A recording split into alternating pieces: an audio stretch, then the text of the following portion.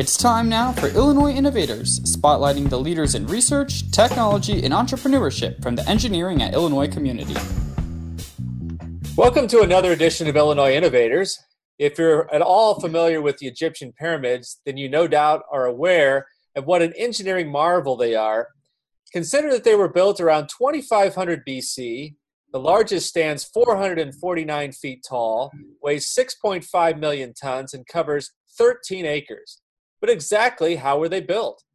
Stephen Blakely has studied its construction extensively and has formed a theory, the use of what he calls an Egyptian pulley. He has shown the materials to build the pulley were in use 4,500 years ago and surmised it could handle the 51-degree incline. To test his theory, Stephen and Greg Blakely directed a team of 4 mechanical engineering students at the University of Illinois to test their hypothesis. The project culminated in a full-scale demonstration in Alton, Illinois on April 15, 2013, and successfully proved that the theory was plausible. The brains behind the experiment, Stephen Blakely, is our guest, a 1969 graduate of Illinois with a degree in mechanical engineering. He presented his findings at an archaeological conference at the University of Oxford in 2014. Stephen Blakely, welcome to the program. Oh, thanks for the invitation. Well, first off, we all like to start with a little background. How did you become involved in trying to figure out this problem that people have studied for generations? Well, actually, it started very early. I saw a 1955 movie called Land of the Pharaohs, a highly fictionalized account of how the Great Pyramid was built. But as part of that, they had a sort of a dramatic technological gimmick or technique in which stones were placed on sand, and then when they wanted the stones to be lowered, they would break clay seals at the end of near the end of the movie. It was sort of an indelible vision in my mind, and that just started my interest. Also, I being in engineering early on and kind of a do-it-yourselfer, I just never forgot that. It always captivated me. Then in high school, so I think that was in my subconscious for years early on. In high school, I remember a problem that was posed to me by a physics professor or teacher, and it should have been solved using a conventional pulley system, but I used what I call a rope ramp with just one pulley, and he gave me a 0 for the answer. But actually, it would have worked. And later, I actually developed this rope ramp, which was sort of the precursor to the pulley, because I needed a pulley in this rope ramp idea, which turned out to be not real practical, but the pulley did. So it started early on, and for the last 10 years, I've been fairly actively pursuing this through, as you noted, full-scale experiments. So this, no doubt, spawned your interest in mechanical engineering. Just talk about briefly your experience at the University of Illinois back in the late 60s, early 70s. Yes, it started certainly with tearing apart like old clocks and looking the Egyptian and at the Great Pyramid. And then, of course, the Soviets launched the Sputnik. I was part of that era that got very interested in science and technology. Fortunately, was accepted by the University of Illinois Mechanical Engineering, then also participated in the old McDonnell aircraft, now Boeing. They had a co-op student program, and that was very helpful. So, in fact, that's where I had the fortune to meet my current business partner, Dr. Lee Ray, in which we're involved in medical technology, a medical technology company. So yes, it started back in the 60s, big time with McDonnell aircraft, and then my activities there, of course, and studies in mechanical engineering, which were just so fundamental, so important to me. I owe so much to the university for that. So you mentioned you've really started extensive research or whatever 10 years ago. Mm-hmm. Just talk about what that was and what led you to okay. As you probably know, it's not difficult to see programs. I like to watch documentaries on TV about how the pyramids the way they've been built, various theories, including ones about outer space aliens, which ironically is on the History Channel. They probably belong to Sci-Fi Channel. But so there is, of course, great deal of public interest in general, and it's easy to access. But I then actively started a good, sizable library, do a lot of reading, a lot of ultimately thinking, and basically, I guess, how any idea gels in your mind subconsciously from all those literally decades, I think, of it sort of germinating in there. I came up with this first idea, which was sort of like a ski lift, a rope ramp idea, which turned out to be, it was actually tested. I tested at my nephew, Greg Brakely, his little farm down in Southern Illinois. And although we actually showed that it could work, it was really somewhat impractical. But as part of that system, I needed a simple pulley. So basically, in an instant, I designed this pulley, which is simply, from an engineering standpoint, an open journal bearing with a groove in it. It's relatively trivial. And after a while, I realized that was a much better idea. So I started focusing on just a pulley, and then using the pulley with the concept of pulling up the pyramid stones during the construction of the pyramid itself, using the side of the pyramid. And calculations show that based upon the number of pullers, the amount of space on the top of the pulley, that with approximately 8 to 10 pulleys, it was possible to meet the critical challenge of lifting one stone every 3 to 5 minutes for 30 years. That's really the real challenge. Mm-hmm. And the use of 8 to 10 pulleys would do that. That is, if you assume that it takes about 20 minutes or a half hour per one stone to lift, which is reasonable. If you use 10 pulleys, you can divide that number by 10. So in the order of 3 minutes. Of course, there's all this further experiments needs to be done to further flesh that out. Certainly, it's the calculations and the full-scale experiment demonstrate that based upon the actual recorded data. So why don't we back up a little bit and just talk about what life was like there, how big the pyramids were built, why they were built, and go from there. Okay, good question. A lot, of course, is known about it. What isn't known is how they were built, but most Egyptologists believe they were essentially a tomb for the Pharaoh Khufu. And basically, he wanted to make a statement. The largest object in the world for, say, over 4,000 years. It was, the more you look at the Great Pyramid, and Egyptologists will tell you this too, the more one is impressed and just totally blown away by the achievement, to the point where I guess you can see why some people believe aliens, they needed help from their gods. But the inside of the pyramid, of which only a portion is known, obviously, because it's not been deconstructed, but from what is known, it's really an incredible achievement, such as the great hallway in there. There are some very large stones that support the roof of the King's Chamber, like 50 tons. I focused on the lifting of the 2.3 million stones that average around 4,000 to 5,000 pounds, but do decrease in weight as the pyramid goes up in height. Again, it's interesting that even during this time period, they were certainly documented simple and mundane activities such as how to bake bread and how to brew beer, but undoubtedly they were cognizant that this was just the most incredible engineering achievement, but they left no evidence. And some certainly the question is, why is that? My particular belief, it was probably a combination of wanting to keep the trade secrets of how it was built, so competing cultures, different countries wouldn't repeat it. But I think maybe the ultimate answer is that they wanted people who came, let's say, decades later to be so impressed that they believed that the Pharaoh actually had help from his gods to do this, because he was considered a god. And if you think that today on the History Channel, essentially that's what these programs are promoting, with the aliens indicating that you need help. The only way this could have been done was with the help of the gods, and I think that's what the Pharaoh wanted to achieve. But during that time period, certainly, as you noted, and that was called the Old Kingdom. At that time, the Egyptians had significant skills in stone and granite sculpting, copper, casting.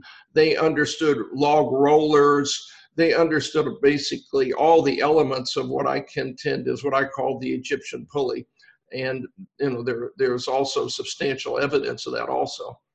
Well, in addition to it being a marvel, the fact that it still stands. Yes. 4,500 years later, why do you think it's stood the test of storms and weather and? Well, certainly, and I'm not an expert here, but fortunately being in the Egyptian desert, which has preserved even, for instance, adjacent to the Great Pyramid itself, is a sort of a disassembled boat, a solar boat that the Pharaoh was going to use to get to the Netherlands there, and it was discovered in the early 50s, disassembled. The wood was intact, the rope was intact. So the dry desert, the only problem with the desert really in terms of degradation is the sand, the blowing sand is very abrasive. But the Great Pyramid, the outer finish stones have all been scavenged. They're gone, and that may have actually helped preserve it for a while. Some of those finish stones are in the British Museum. I've observed them, and indeed the outer surface of those finish stones of which the Great Pyramid was completely covered in were very smooth, and it's pretty well a given that the pyramid was probably painted bright colors, and there may have been such as a gold small pyramid point right at the top. But I think it would answer your question, the desert environment pretty much. Okay. Well, let's get into your theory. I think you have a kind of a three-part hypothesis, whatever, that this has to be met, this has to be met, this. So I'll let you explain what those are, and then how you went about to try to prove that this theory that you have come up with would work on all three levels. Okay, and this is the three hurdles that, in my mind, need to be met to really prove that this solution that anyone would offer and what I've offered could have been, if not, and may have been used, in fact. The first hurdle would be what I call it, that it's technologically and culturally plausible. I'll talk about that in a second. The second hurdle is a full-scale experiment to demonstrate the theory. And lastly, supporting direct evidence that indeed the great Old Kingdom Egyptians used this to make the Great Pyramid. In a lot of the research in the library I collected, and actually the work I've done in going to the British Museum and online museums, it's very, very clear that the Old Kingdom Egyptians certainly had the capability to do tremendous intricate work in hard materials as granite, limestone, obviously wood.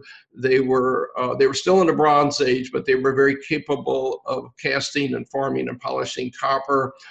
They had either direct or indirect access through importing oils and resins and woods from adjacent areas. The sculptures and other things that are now in the museums fully prove that, in fact, the Old Kingdom is considered sort of the high point of the ability of the Egyptians to sculpt stone. There's no doubt that they could have made what I call a simple cylinder and cradle, and had all the other capabilities. So that was the first hurdle. Second is a full-scale experiment of this what I call Egyptian pulley, which is simply a cylinder with a rope groove that rotates in an open cradle, what an engineer might call a journal bearing with a rope groove.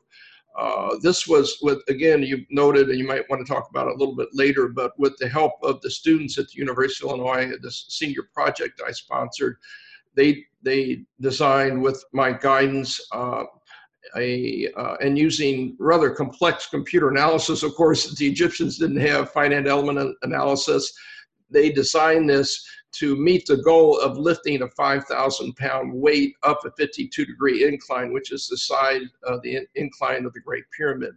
And also to have this fabricated, and also, again, to do a full-scale test. And indeed, they did a tremendous job there of accomplishing this. And the final design was a limestone pulley, Egyptian pulley, that was approximately 12 inches diameter, that had a rope groove. What's unique about this rather simple pulley, and indeed it is a pulley because it will allow the rope to change directions without abrading the rope and maintaining the cross-sectional integrity. So they did a superb job of that. And it was designed, again, to be able to sustain that 5,000-pound weight. This was shown through calculations and then ultimately shown through the actual experiment at a rope rigging company in Alton, Illinois, in which we have video. And also that test was digitally, there was digital data recorded through a digital load cell transmitting to a laptop. So we've got the actual printout that indeed proves the load that was sustained by the rope. And then lastly, I wanted to talk briefly about the supporting evidence. That was the last really area that I have been focusing on recently, and I've not really had time to put a tremendous amount of effort into it, but certainly the research easily shows that the Old Kingdom Egyptians understood rotating cylinders, could easily make objects with rope grooves. But the really significant evidence that the Old Kingdom Egyptians understood all the elements of Egyptian pulley is actually in the Great Pyramid itself. A lot of people don't know, but there's a mechanism in there, sort of a primitive machine that was intended to foil tomb robbers. Well, tomb robbers always got around all these devices. But if you go and examine this mechanism, now it really is based on the use of the elements of an Egyptian pulley, because the stone cradles, of which there are 6 of them that are exactly like the design that I use, are in the Great Pyramid. These were intended to support simple log beams that would rotate in these cradles, not unlike exactly, in fact, like the Egyptian pulley works. The only difference is the rope in that case was suspended in the middle of this beam, this simply supported beam, based upon their design. It was only used really once, that is to lift the stone and then to drop it when it was ready to be dropped, so that sealed the chamber to the Great Pyramid. But those elements, if you look at those, are exactly the elements that are used in this Egyptian pulley. Also, there was what's called a rope roll that was found near the Step Pyramid, which predated the Great Pyramid by about 100 years. And this is called a rope roll. It was obvious that it was intended to roll in a roller, and it has a rope groove in it. Again, for all intents and purposes, a small wooden Egyptian pulley. So and again, I would say this: I don't contend that the Egyptians used just one mechanism to build the Great Pyramid. I believe undoubtedly, based upon the challenge at hand, whether it was one large stone to be moved or many to be moved, they would use a different mechanism. I will contend this, though, that in the challenge of moving 2.3 million stones at the rate of 1 stone every 3 to 5 minutes, efficiency to the Old Kingdom Egyptians therefore would be very important, and it would be worthwhile for them to invest and design a simple machine such as this Egyptian pulley. There's little doubt in my mind that they either use this or something like it to accomplish the task at hand. Well, it would have to be something that couldn't be interrupted. Correct. You're talking about this, it would take them approximately 30 years. Right. The advantage, again, of using this technique as I proposed it is, and again, most other theorists, they're simply that. They have theories, they really haven't demonstrated it. But again, the real challenge is, how do you move one of these stones every 3 to 5 minutes? Again, the advantage of using, say, 8 to 10 pulleys, if one of them fails, it's not critical. But on many of these other theories, if you have a failure in the middle of a ramp, you're going to be down maybe for days. The other thing to note, which hardly any theorists even talk about is the criticality of the rope. The rope that was used was, of course, handmade. It was made of a material called halfa grass. Today's modern rope that's fiber-based is called manila rope, and it is machine-made out of much stronger fibers.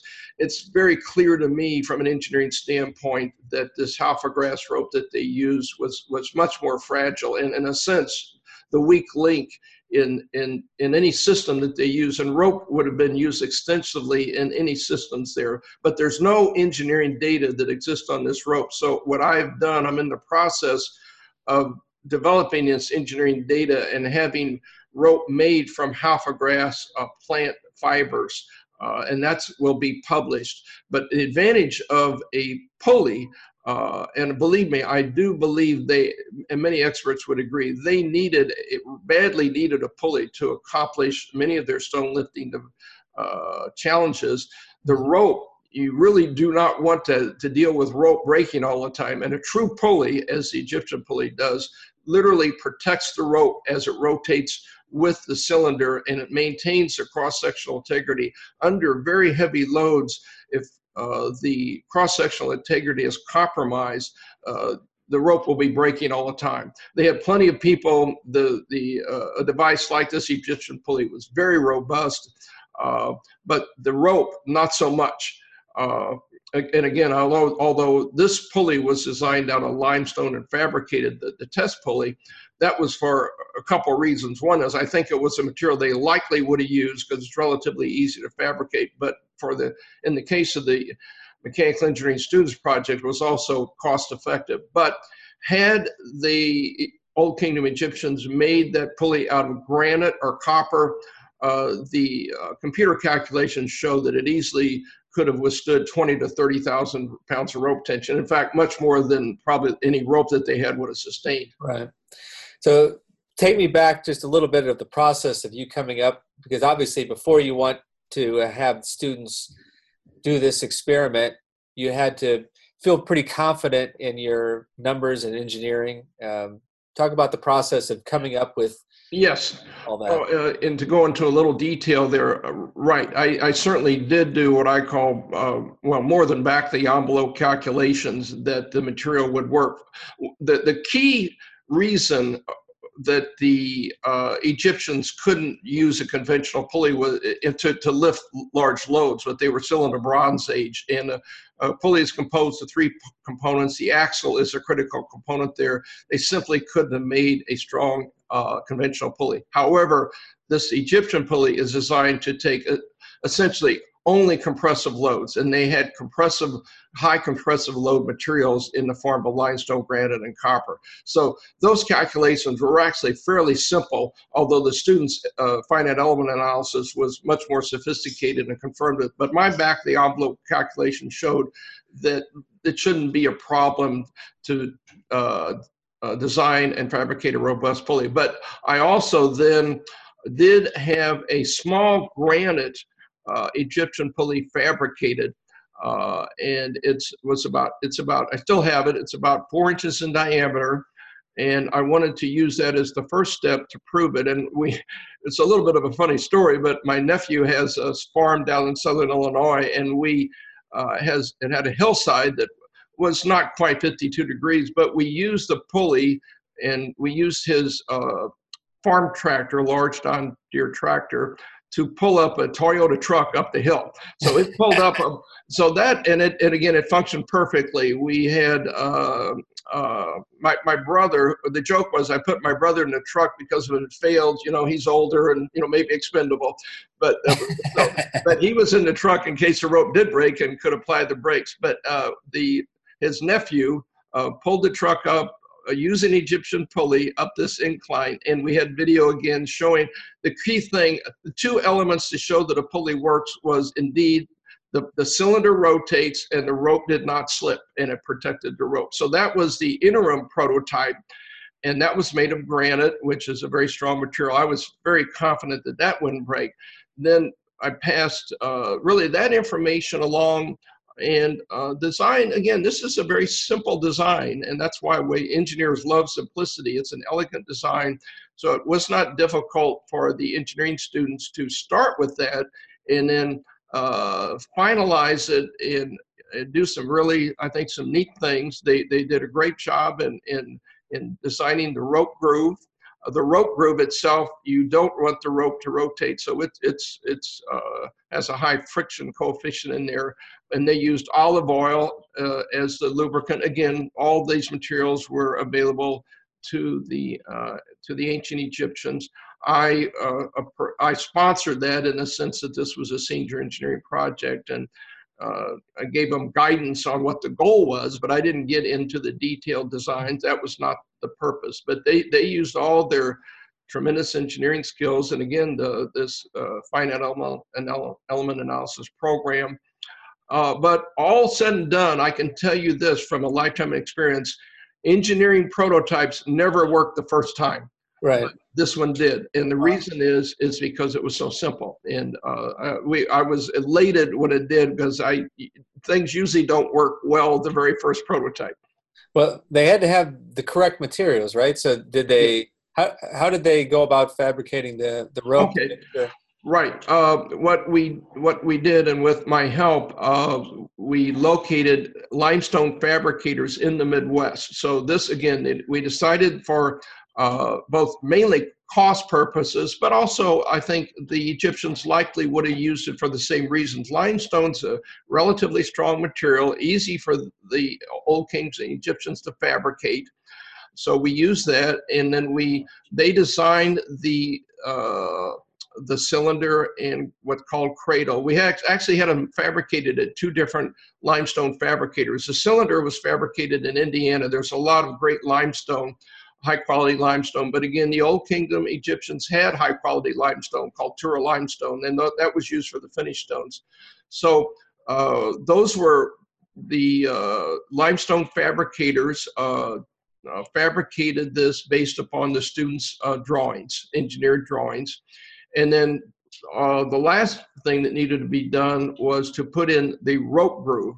The limestone fabricators didn't do that. We used a local company. I can't remember what town it was in, close to Champaign there. And if I recall, they used an abrasive jet to create the rope groove. And fortunately, all these companies met our expectation. They did a fantastic job of meeting the design, including the rope groove. Again, this was something the Old Kingdom Egyptians readily could have done. And then we used, another thing we did in the case of limestone, although the limestone was very smooth, it's somewhat porous. And if you want to put a lubricant such as olive oil on it, it's generally just going to be somewhat absorbed into the surface. So what I recommended was the use of a simple resin or shellac. Again, this was something readily available and used by the Old Kingdom Egyptians. So it's essentially like a coating, a hard coating that we put, or the students put on both the cylinder and the cradle where the olive oil was going to be applied. Again, not in the rope groove. You don't want the rope to slip. And so that was successful. When they did that and put the olive oil, you could just turn this pulley by your hand. The pulley itself, the cylinder weighs, both components weighed about 70 pounds. You might say that seems like a lot when you want to rotate it with a rope, but when you're driven by essentially rope tension close to 5,000 pounds, that's trivial. And you're going to recover that energy anyway, because it's really acting like a flywheel. So it was very easy to rotate the cylinder. In fact, on the granite one I was telling you about earlier, you can spin that without even lubrication. So so the axle, the pulley, the Egyptian pulley is made of two components, where a conventional pulley is made of three, and the cylinder itself is really combines two of the components in a conventional pulley. That is, the axle and the sheave are combined into one. And now, instead of having a small diameter axle that you'd have in a conventional pulley, you've got an axle that's 12 inches in diameter taking a compressive load. That's why it's so strong. Uh-huh. And actually, it's very well suited for the purpose and that I intended it for. That is to place it on the edge of the pyramid in construction and to pull up the stones. It turns out, I mean, I think I don't know what the word would be, fortunate, but a good brainstorm. It really works well for the purpose. However, people might ask, well, why don't we use an Egyptian pulley today? Well, the Egyptian pulley to lift that 5,000 pounds is going to weigh about 130 pounds, where you could go out and purchase a very strong conventional pulley, let's say 12 inches diameter. The axle is going to only be about an inch in diameter. It would weigh maybe 5 pounds. However, there are some advantages to the Egyptian pulley because from a foundation standpoint, you can just set it on the foundation. You don't have any other kind of support needed. There had been some excitement for everybody that was involved. The first successful test there that was done, yes, the students were yelling and screaming. I can tell you, I was thrilled. Well, take us through that day, because there had to have been some anticipation. Right. Will it work? As you said, that a lot of times this doesn't work first time out of the gate. But well, again, what happened was this: I left this project in the hands of the students, and as the semester was coming to an end, I put a little pressure on them to indicate we have to have a full-scale experiment, and they understood that. And fortunately, an old family friends in Alton, Markel, who owned Markel Rope and Rigging, offered to help in doing the test, and I gave them that information and essentially just let them go with it. What actually happened was I actually was not there at the test itself, which was videotaped. The 4 students were, and they went down in one day and took the pulley down there and set it up. And I think the whole test, they told me, and set up only took about 2 to 3 hours. And again, for that experiment to work the first time, I'd say the odds were heavily against it, just from a standpoint of things typically don't go well the first time. But however, I felt the pulley itself was going to be strong enough, but you never know.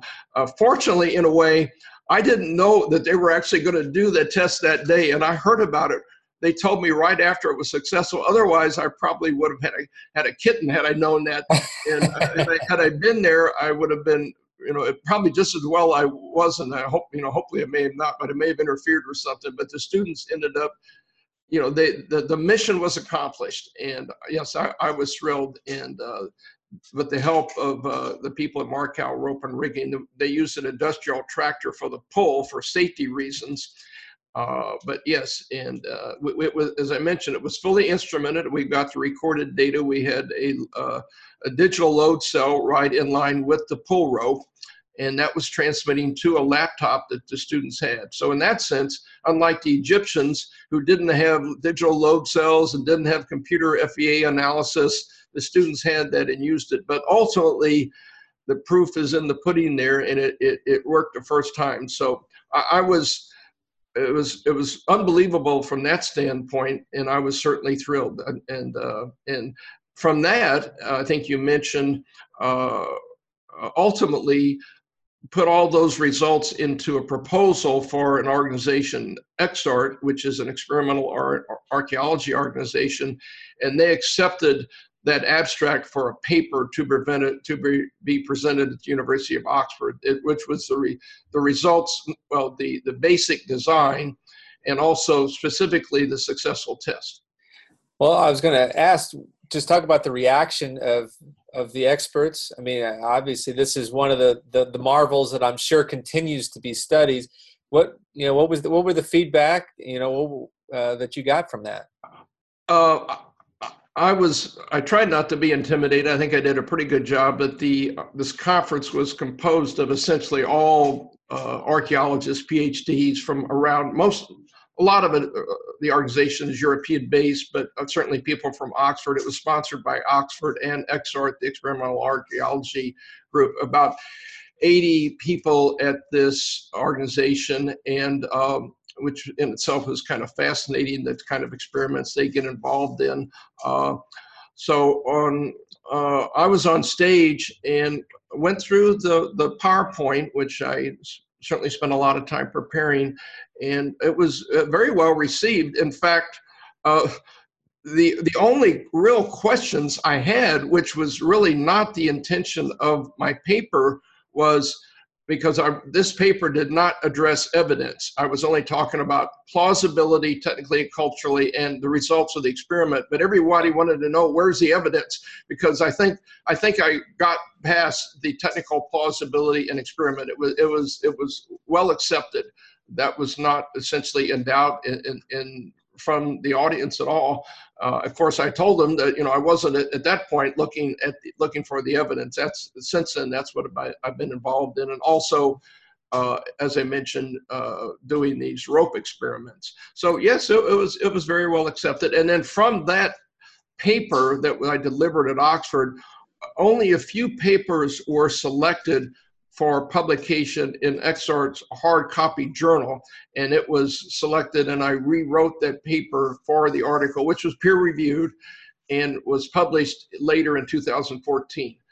Again, pretty pleased with that. And so my initial goal was accomplished, which was like any sort of grad student, if you will, or whatever, it was to get published. I wanted that stake in the ground with my name on it so that people can associate that. But yes, it went very well. And from that opportunity, I had time to go down to the British Museum and look at rope samples, in-depth Halfgrass rope from the Old Kingdom, which clearly shows although they did a great job of making that rope, what they had at hand, which was man-made, certainly not machine-made, but one can see that the rope is relatively fragile and likely not nearly as strong as modern day manila rope. Right. Again, a reason for the pulley. And they also, in the British Museum, were the finished stones, which again shows that those stones could have been used to slide the other stones right up the side of it. So since then, you talked about trying to find evidence, and I think most people will say it's likely we will never know for sure, but they continue to look for the evidence. What have you been up to in the last 3 years? I started very basically, and that is to show, again, of course I knew and had already shown that the Egyptians were very good at capable of making things that look like an Egyptian pulley. I wanted to try to find something that was direct evidence. I think one archaeologist notes in general, if you don't know what you're looking for, you're not going to find it. I thought it was possible that the elements of an Egyptian pulley, which are very mundane objects, such as a simple cradle, would be mistaken for, say, an archaeological feature, and the cylinder itself with the groove looks like possibly just a section of a column. So I still think it's possible these have been easily overlooked. But my initial look was to show that indeed the Old Kingdom Egyptians fully knew how and actually made cylinders, not for Egyptian pulleys, but could make a cylinder with grooves in it and cradles. But also in research, and this was mostly on the internet, showed that a French archaeologist in the 1930s found, I think I described it earlier, a rope roll, a wooden rope roll at the Step Pyramid, which predates the Great Pyramid by about 100 years. This clearly is what I would call the design for an Egyptian pulley. It doesn't have the cradle, but it's a roller with a rope groove, and a rope groove really is the critical element here. So I was pleased with that. But again, as I mentioned earlier, so far the really good evidence is in the Great Pyramid itself, in right. The tomb robbing mechanism. You can see there are 6 cradles in there that support cylindrical rolling logs. Now, the ropes were slung across these simple beams formed by the low rolling logs, and I can't say that they had a rope groove, but essentially those are one little step away from Egyptian pulley. There's a cradle. They were made of limestone.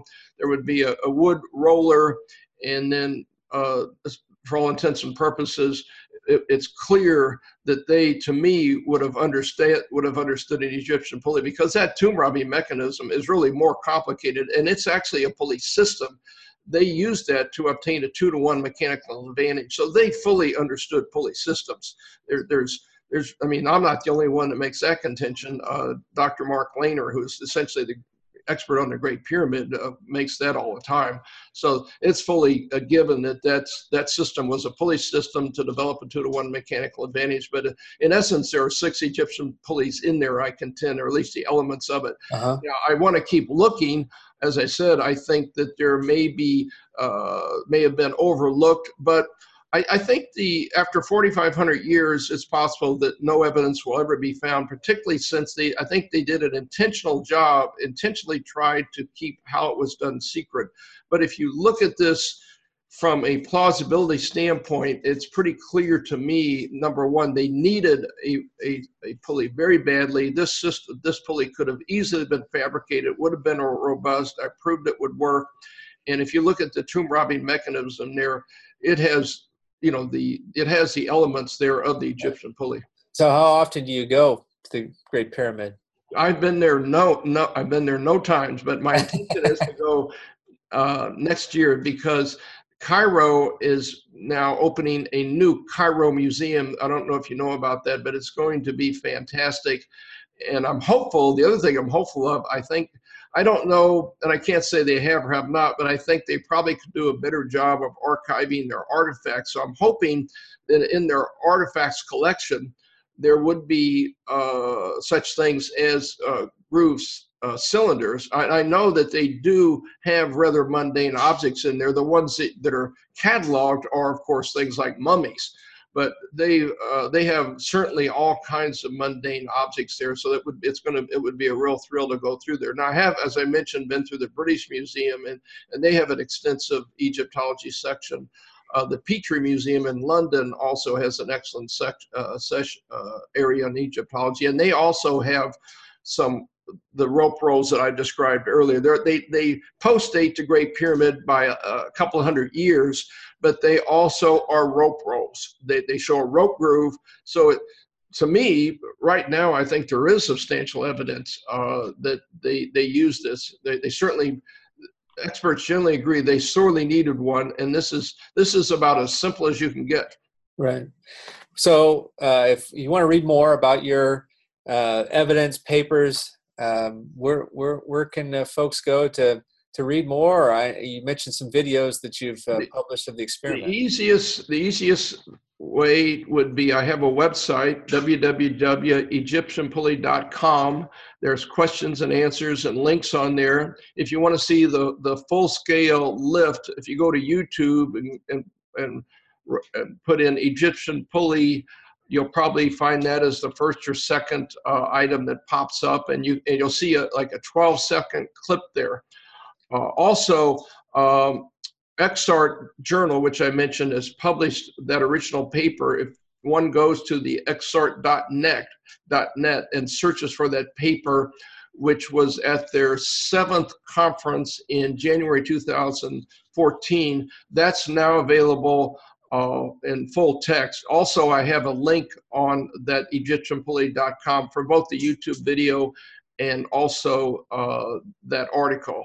And also, I would mention that if people have questions on the EgyptianPulley.com site, there is my email on there. I think it's steve@EgyptianPulley.com if they want to have any questions or anything. Well, this has been very fascinating. I think we could probably talk for another hour. And I know we can certainly feel the enthusiasm that you have for the project and the years that you put in, but thank you for sharing with us today. Thanks. I always love to talk about it. Okay. Steve Blakely, 1969 graduate of the University of Illinois and the Egyptian Pulley, and we appreciate him taking time to discuss that with us. This has been another edition of Illinois Innovators. I'm your host, Mike Kuhn. Illinois Innovators is a production of Engineering at Illinois. All rights reserved. We invite you to subscribe to the podcast through iTunes or SoundCloud by searching Engineering at Illinois. We hope you'll help grow our corps of listeners by leaving a favorable rating on iTunes.